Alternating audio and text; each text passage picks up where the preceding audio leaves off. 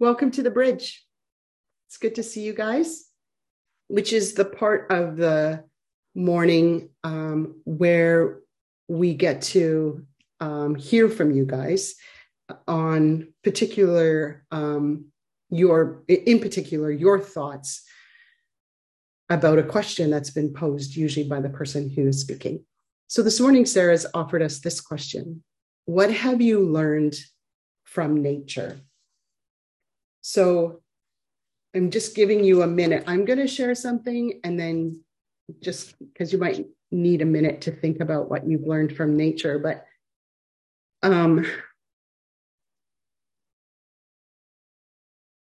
nature has taught me that beyond just the fact that we have a lot of seasons, and each season kind of has its own structure to it and things that are happening. Seasons are not always the same. For instance, our fall is a lot different than most falls are. And it doesn't mean it's not fall, it just means it's different. And so if I translate that to seasons in my life, I can go, okay, so I've been in this season before, but it doesn't feel the same as the season I was in that I'm having some connection with. And it allows me to experience things in my life without feeling like they have to fit in a particular box. So that was my thought on what I've learned from nature. If you want to add something into the mix here, please unmute. Morgan will try to find you, so you will be on the little screen. And then when you're finished sharing what you want to share, just mute yourself again so we can't hear everything in the background at your house. Who'd like to go first?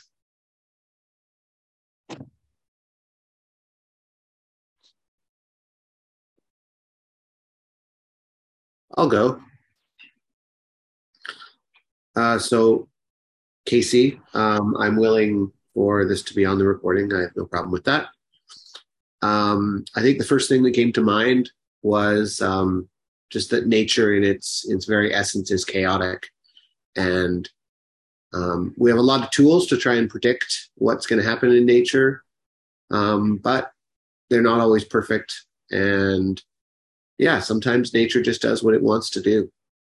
Whether that's a wild storm or an unexpectedly sunny day. And that's always just something that I try to think about when I think about the way that life can be chaotic and unpredictable. That's it. Good thoughts, Casey. Anybody else?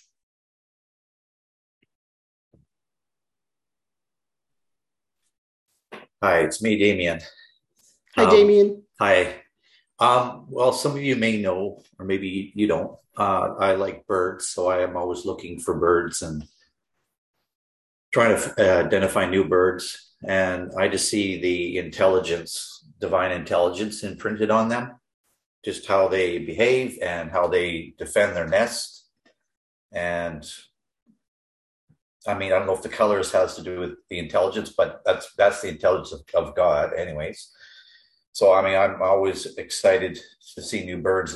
I just almost feel like I'm in an awesome worship service or something like that. So, yeah.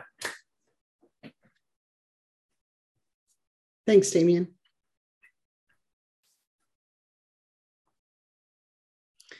We've got Lynn sharing something on the chat that I'll just share. That incredibly important and significant things go on underground, like trees actually communicate with each other and give each other nutrients when needed by way of fungi. Whoa. That fungi, which seem unexceptional, are completely amazing. You know what? There is nothing like watching documentaries about nature to learn all kinds of stuff, right? That's amazing. Thanks, Lynn. I Go ahead. I'm struck by I guess how God shows some of his personality in creating nature. He's so generous. Like each little leaf with its, I'm not a scientist, but those little lines that shape it, and each flower, it's incredible. And I think if he delights in shaping all these little things way more excessively than he would have had to, then I think, well, and he's our artist. He made us, and that cares for us. Thanks, Kathy. I think Lee is going to share something. Yeah, hi. Sorry, I haven't got a visual today. I don't want to scare people. We just got back from visiting some people we love dearly. This does pertain to nature, but I'll get there in a minute. The household was pretty loud, pretty busy, and just intense and stimulated all the time, every minute. And what nature did for me, and what it always does for me, but in particular, what it did for me in that situation was just to bring it down a notch. So I felt my whole mind, body, and soul calming when I would disengage and go for a walk with my husband and look at nature and talk about nature and focus in on that one red leaf and that huge tree of everything was green, but that one little red leaf was saying, nope, I'm packing it in. I'm done. Some people call it grounding. And yesterday in my dive into the interwebs, I came across something that said grounding isn't just a feeling; it's a physiological fact, in that blood cells actually become more aligned and less clumped up. So right down to the cellular level, it indeed does calm us. Thanks. That's cool. Thanks, Lee. Myrna says on the chat, it's where we can find clarity and peace and where I hear God clearest. So in line with what Lee was saying too. Vernon and Sarah added the variety in creation, from the wildly simple to the wildly complex, and the beauty in all of it, just like people. And Damien wants to let us know that he uses the Audubon app, which is a perfect identification tool. They're all very good. There's all kinds of apps that can really help you with stuff in nature, kind of on the fly. And Jeff says, I echo that, Kathy. Nature shows God's extravagance, such incredible beauty and detail all over the place where nobody will ever notice. Also, nature shows God's predictability, consistency, and also unpredictability, but more than anything, extravagant life. Wow, that's really good. I think we're going to switch to heading over to communion, but just before we do that, we have someone in our community, and she's with us online this morning. She's with Brittany. It's Tara Friesen. Her mom passed away this week, and she was sick for a very long time, but this is Tara's mom, and that really, really matters. I had my mom for a way longer than Tara did, and I know how difficult it is when they pass. And so we'll set something up to show our expressions of care and love for Tara and her husband, Michael. But we'll also just want to be praying for her, and anything that comes to mind. If you want to send notes of encouragement or text or something like that, we can set you up with that. Maybe just send it through the office. But let's just pray for Tara now. Jesus, I ask that you would come and you would hold Tara and her sister and her dad And would you let them know how very, very close you are to them during these really, really sad days? Would you strengthen them with what brings them life? Would you show them beauty in the middle of this sorrow? And would you help them to not just want to skirt around grief? Because it too, like some of the things in nature that we don't see, it has its purpose.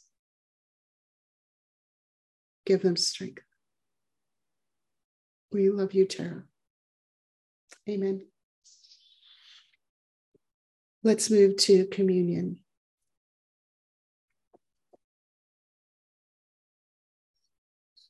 Okay. So as I was thinking about what to bring for communion, it always makes me reflect just on what communion means to me. And so I found this liturgy that I'm going to read through from a website called inflesh.com. Hopefully it's something that this specific one hasn't been done too recently, or maybe it hasn't been done at all. But my own personal thought about when I read this liturgy was just how, to me, there's something mysterious and that happens during communion. I don't fully know what it is. But I personally don't see it as just a symbol. I see it that there's something that happens, whether it's out in the universe or whether it's in our hearts when we take communion together. So this is called Communion for Broken and Blessed Bodies. We bring our sacred bodies to the beloved. It is healing to bring our whole selves to God. Let us give thanks to God who cares about our fleshly flourishing, to the Spirit who joins us in our suffering and redemption. God, we come to your table of mystery, holding the heartbreaking and the hopeful in the same handful. We gather to remember your teaching, your suffering, and your example of new life. As we remember your body broken, we honor the suffering of our own beloved bodies too. From the cruelty and shrapnel of war, inadequate and inaccessible healthcare, inevitable accidents and illness of life, our bodies and our hearts break, O God. From work that bows our backs and wears our resilience, violence directed towards gender-oppressed people, state-sanctioned violence aimed at Black and brown beloveds. Our bodies and hearts break, O God. Guns in the hands of the vengeful, laws in the hands of the out of touch, prison systems that enslave and rip families apart. Our bodies and hearts break, O God. Big pharma who profits as overdoses escalate. Species suffering through climate collapse. People fleeing and fighting storms, fires, and drought. Our bodies and hearts break, O God. Like us, Jesus was broken by the ways of empire, beaten up by unjust systems. He cried out to God and asked, why? He was betrayed by a friend. His mother wept. And like us, Jesus was blessed, anointed with oil by his beloved, Mary, accompanied through his wanderings by a group of friends. He drank wine at dinner parties, sat with children, and took time to be alone. We remember one night of life and death commingling in particular. Before Jesus was arrested, he gathered with his friends for a meal, as he often did. He took bread, gave thanks to God, and like his body would break, he broke the bread. He shared it with his disciples, saying, "Take, eat. This is my body, which is given for you. Do this in remembrance of me."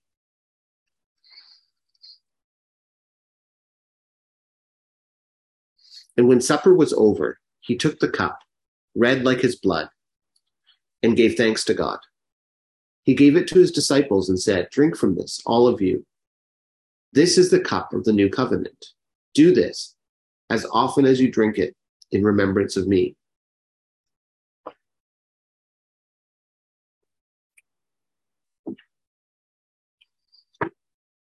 Beloveds, the table of broken hearts and new life is set. Bring your blessed bodies forward that we might share in God's meal together.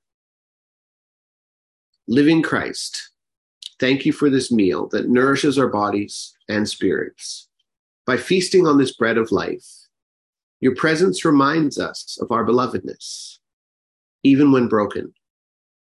For you, holy mystery, companion us through all things. Thanks be for your sustaining love. Amen. That was by Reverend Molly Bolton. So I'm just going to pray for Sarah now, and then she's going to take the reins for speaking. God, we want to thank you this morning for Sarah. We want to thank you for her whole self that she always brings to gatherings, into this community.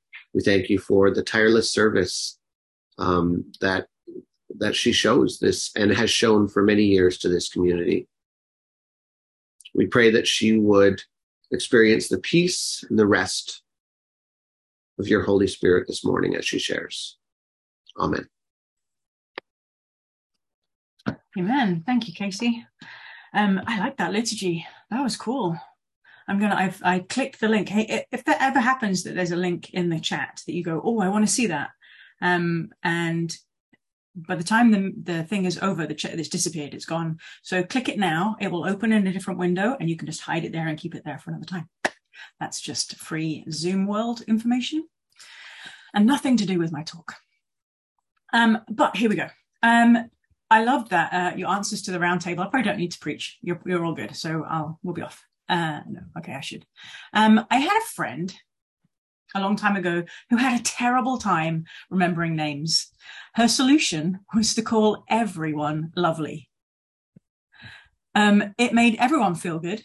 And come to think of it, she actually wasn't really a friend, more like somebody I ran into every now and again. But she felt like a friend because she called me lovely.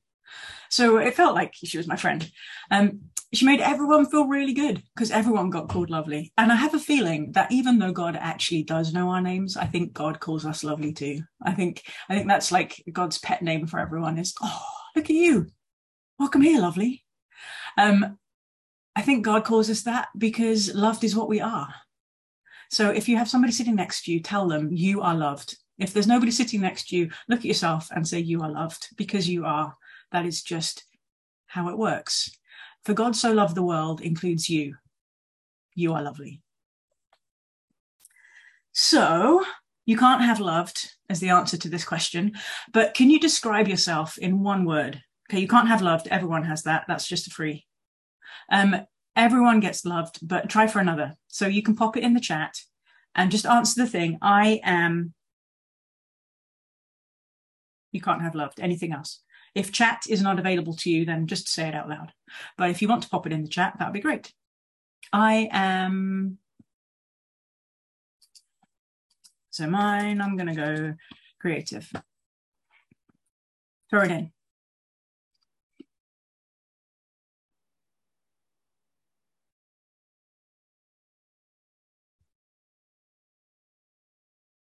And you can read these words. Passionate, nurturing, valuable, left-handed, loyal,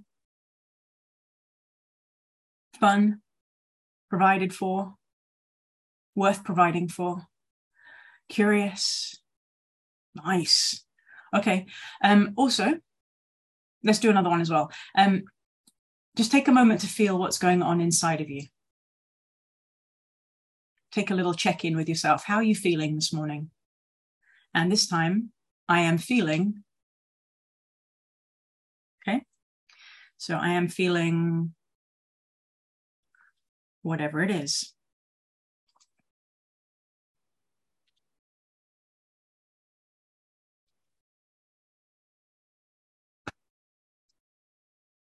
realize I'm feeling excited about sharing this message, which is quite fun. Relaxed, anxious, bubbling tension kind of a thing, tired, at peace, hopeful, optimistic, menopausal, grateful, all kinds of things.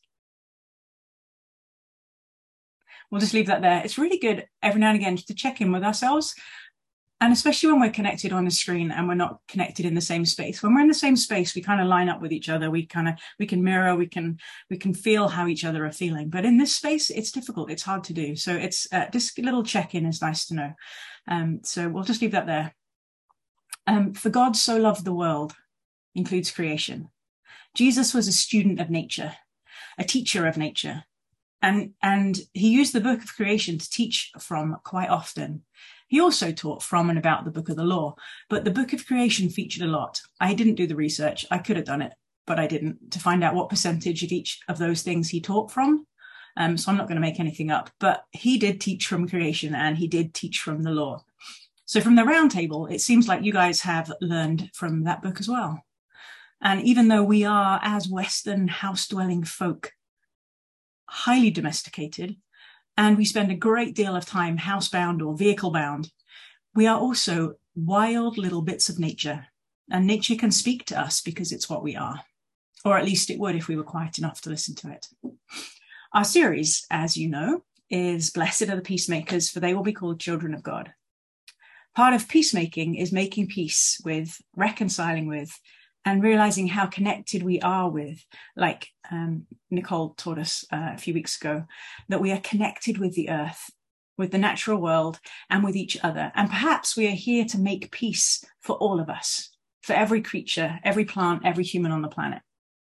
I believe we have so much to learn from creation and our connectedness to one another and the world around us. And I think Jesus modeled it. And if it's good enough for Jesus, well, then it's probably good enough for us. We should at least have a go. Jesus lived in the wild and spent time in the wilderness. And he wasn't the first person that we read about in the Bible who did that. There were lots and lots of others. You've only got to open the Bible in the Old Testament, and they're all pretty much living in the wild. The old Bible people were much wilder than we are. And even the people that Jesus hung out with in his time would have understood their surroundings and perhaps been more connected with nature around them than we are. And some of his illustrations probably make a bit more sense to him than they do to us. But I think that all of us will have some context for the illustration that Jesus gives us in this passage. It comes towards the end of Luke 6. I think context makes a difference to help us understand where it's coming from. Luke put it there for a reason. It wasn't like he was taking dictation from what was happening. He was like, okay, this story goes with this one, because I want to say this. I think plucking a verse or two out of the context of the whole arc of scripture can make us do really weird things with it. And the more I teach little isolated bits of the Bible, the more I think that's a pretty dangerous game. But I only have time for 2 little verses, and 2 little verses is all that I actually had in the lectionary for today. So I'm going to just do a quick overview of chapter 6, and then I'm going to narrow it down to the 2 little verses that we have for today. So this is Luke 6. The chapter is really busy. There's a lot going on. It starts with 2 examples of Jesus and his disciples breaking the Sabbath laws. Firstly, because he is no slave to the Sabbath, but rather in charge of it. And secondly, the Sabbath is for doing good and for helping people, not for doing evil and harming them. Then he goes off by himself into the wilderness to pray. And when he comes back, he chooses his apostles. He then teaches these disciples, starting off Luke's version of the Sermon on the Mount. And this chapter includes his version of the Beatitudes as well. I told you it was busy. Then he teaches them how to love their enemies. And then we get to verse 37, where I'm going to start. So I am going to do it like this.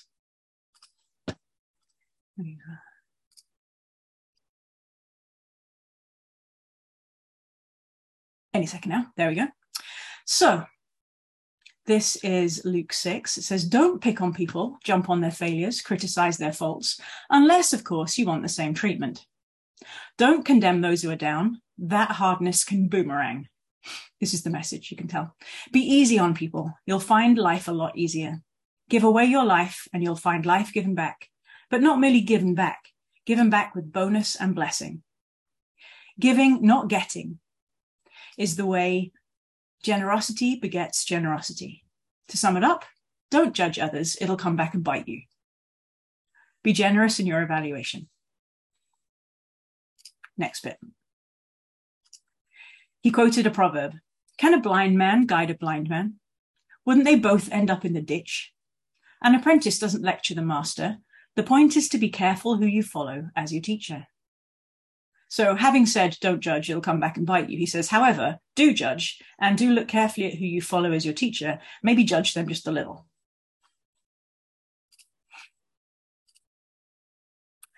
It's easy to see a smudge on your neighbor's face and be oblivious to the ugly sneer on your own. Do you have the nerve to say, let me wash your face for you, when your own face is distorted by contempt? It's this I know better than you mentality again, playing a holier than thou part instead of just living your own part. Wipe that ugly sneer off your face and you might be fit to offer a washcloth to your neighbor. That's the whole, plank speck business. And so while you're looking at who you follow, don't forget to apply that kind of scrutiny to yourself. And then this is the passage for today. This is the 2 verses. You don't get wormy apples off a healthy tree, nor good apples off a diseased tree. The health of the apples tells the health of the tree. You must begin with your own life-giving lives. It's who you are, not what you say and do that counts. Your true being brims over into true words and deeds. We'll come back to that in just a minute, but let's just finish the chapter off. Why are you so polite with me, always saying, yes, sir, and that's right, sir, but never doing a thing I tell you? These words I speak to you are not mere additions to your life, homeowner improvements to your standard of living. They are foundational words, words to build a life on. Jesus is saying, you can take my words seriously and put them into action. Because if you work the words into your life, you are like a smart carpenter who dug deep and laid the foundation of his house on bedrock. When the river burst its banks and crashed against the house, nothing could shake it. It was built to last. But if you just use my words in Bible studies and don't work them into your life, you are like a dumb carpenter who built a house but skipped the foundation. When the swollen river came crashing in, it collapsed like a house of cards. It was a total loss. That's the whole chapter. I feel like Jesus is telling us, to sum up, watch out and use discernment in who we listen to and learn from, but not be quick to jump on other people's faults, but pay attention to our own stuff. I think he's talking about listening to him, but not only listening, but doing what he says. So let's just go back to the part for today about the tree and its fruit. I'm going to switch versions and go to the NIRV. It says this: a good tree doesn't bear bad fruit, and a bad tree doesn't bear good fruit. You can tell each tree by the kind of fruit it bears. People do not pick figs from thorns, and they don't pick grapes from bushes. A good man says good things. These come from the good that is stored up in his heart. An evil man says evil things. These come from the evil that is stored up in his heart. A person's mouth says everything that is in their heart.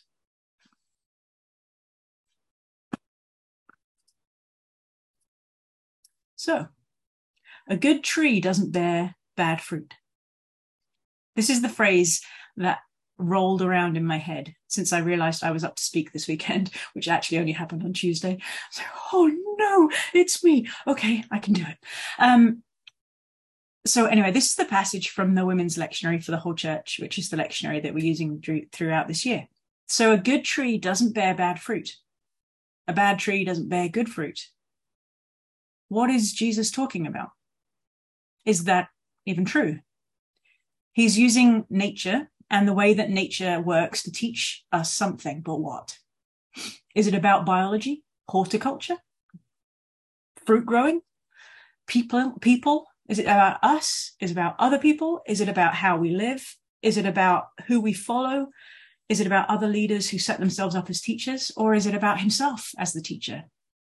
And from the context of the whole chapter, it may be quite a few of those things. It may be all of them, or it may not be.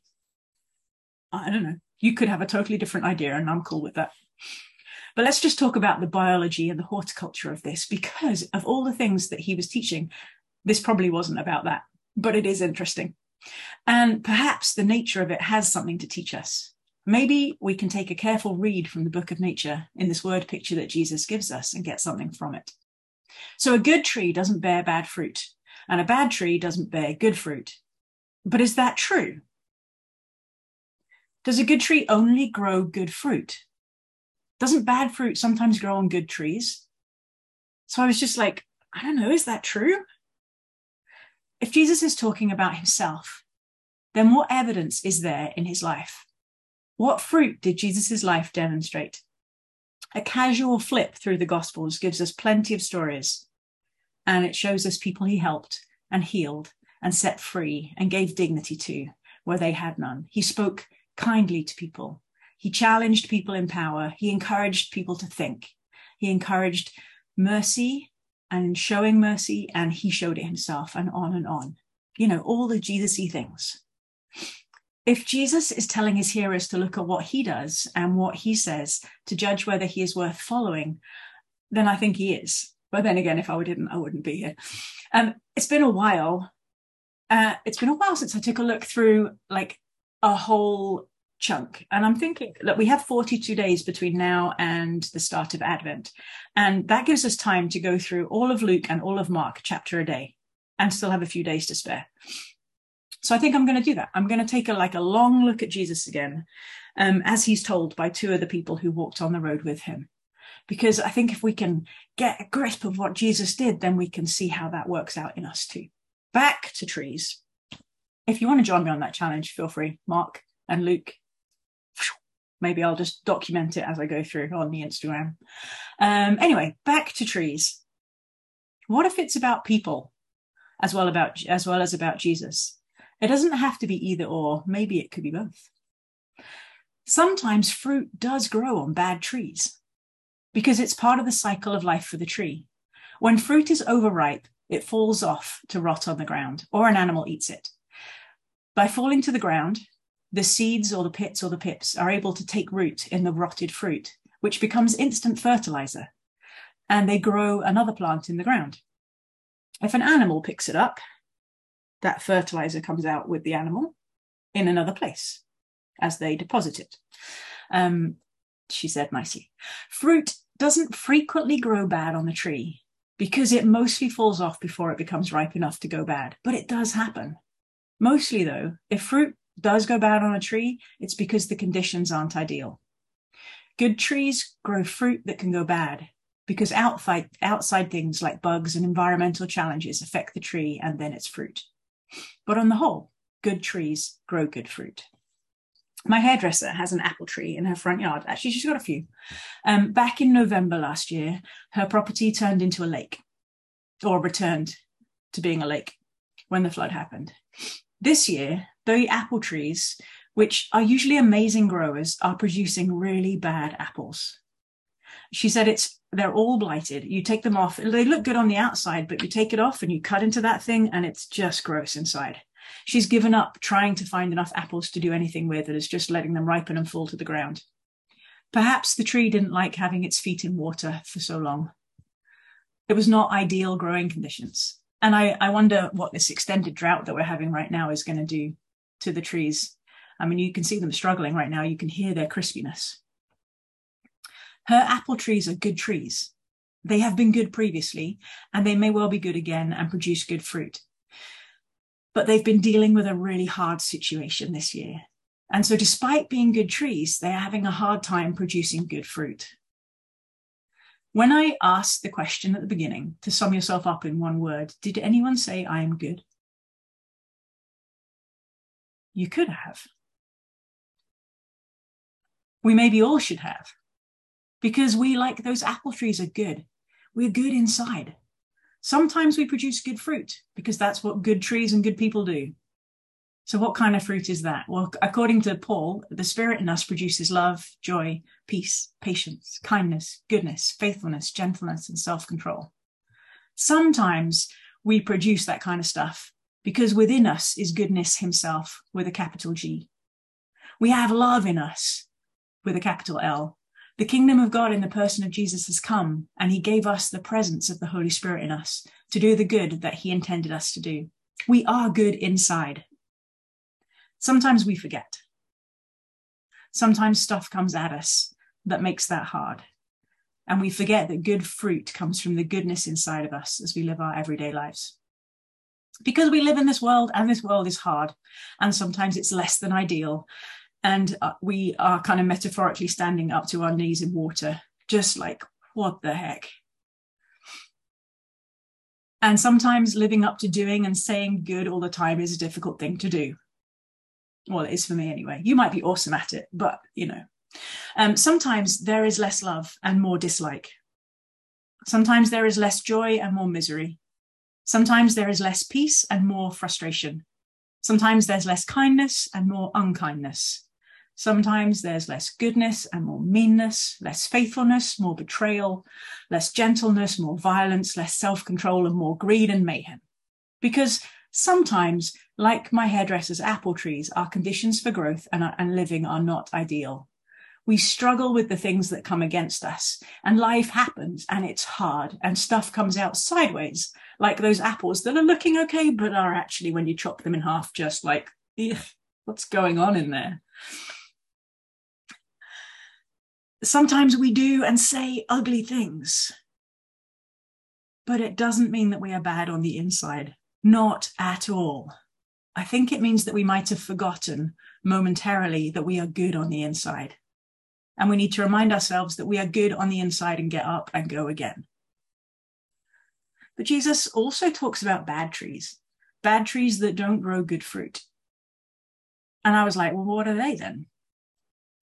Perhaps he's encouraging his followers to look at the lives and teachings of others that they could choose to follow in comparison to his life and teaching. If he's saying, I'm a good tree, good fruit, look at those guys over there. Not such good fruit. And I think the temptation, if it's about people, is to look at someone doing something mean or dumb or whatever it is that isn't on that list of Holy Spirit gifts of life and think, well, they're bad on the inside then. But are they? I don't think so. I think perhaps they've just forgotten that they're good on the inside too. What are bad trees? Are they the ones that actually don't grow any fruit? And is that down to them? Or is it that they're just trying to grow in the wrong place or in the wrong conditions? There's a guy in my street who has banana trees, like, palms, growing in tubs on his driveway. And bless those trees, they have never produced bananas. Or dates. I mean, there may be date palms, but neither of those things. They can't. They're in the wrong place. They're not meant to be able to do that. They don't stand a chance of growing fruit. Although maybe with the temperature this year, maybe he's just ahead of the curve. Anyway, I don't know. Some trees take many, many years before they're ready to produce any fruit. A regular apple tree, if you plant it as a little baby apple tree, can take up to 8 years to produce any fruit for you. Patience is the name of the game. If you grow trees from a seed, it can take up to 15 years to produce fruit. So are those trees bad until they do? No. They're just growing. Do they turn good when they finally start producing fruit? No. They've been good all along. They're just not ready to do anything with their goodness. I don't know if I'm taking all of this a bit far. I might be stretching it just a little bit. But I feel like it's important for us to remember that we are good. When we mess up, we are still good. When we do good, it's an overflow of the fact that we have been made good in the first place because of the goodness, the Holy Spirit who lives in us. A good tree doesn't bear bad fruit, and a bad tree doesn't bear good fruit. You can tell each tree by the kind of fruit that it bears. People do not pick figs from thorns, and they don't pick grapes from bushes. A good man says good things. These come from the good that is stored up in his heart. An evil man says evil things. These come from the evil that is stored up in his heart. A person's mouth says everything that is in their heart. So can we learn a lesson from the trees? Can they teach us to enjoy the good fruit when it grows and generously give it to those who might spread the seeds of it further afield? Or can they teach us not to give up when rotten fruit appears, but to remember just to let it go? Let it drop to the ground. A different time will come. Conditions will be right for goodness to flow in good fruit, and not get frustrated, but be patient with ourselves. The trees beat themselves up. Like you never see a tree beating itself up. It just drops its fruit, sheds its leaves, takes a rest, and goes again. Should we beat ourselves up? No. Drop the fruit, get rid of what you need to, take a rest, get up and go again. And remember that you are good inside. It's who we are, not what we say and do, that counts. Our true being brims over into true words and deeds. Okay, I've got a few questions. And I'm going to just throw it up so you can see. Oh, I'm going to have to skip through all of these again. Okay, so it's not who we are, not what we say and do that counts. Our true being brims over into true words and deeds. I need to shuffle. You can see the whole thing. So who are you? I want you just to ask yourself these questions. Who are you? Because it's who we are, not what we say and do that counts. Our true being brims over into true words and deeds, but it's who we are that counts. Who are you?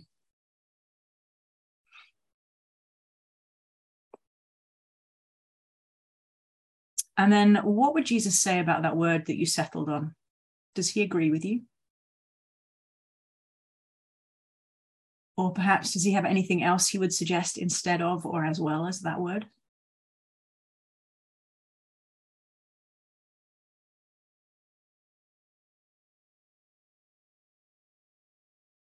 If you want a do-over of a word in the chat, you can have a do-over right now. And you can have love this time if you want it. You can have good.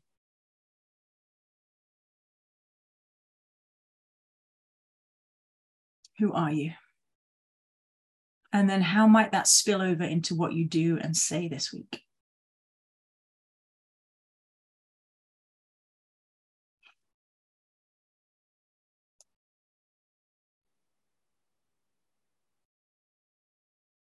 Sometimes we forget, like Jeff says, that our true selves are one with God. So God, I pray that you would help us to remember that that is the case.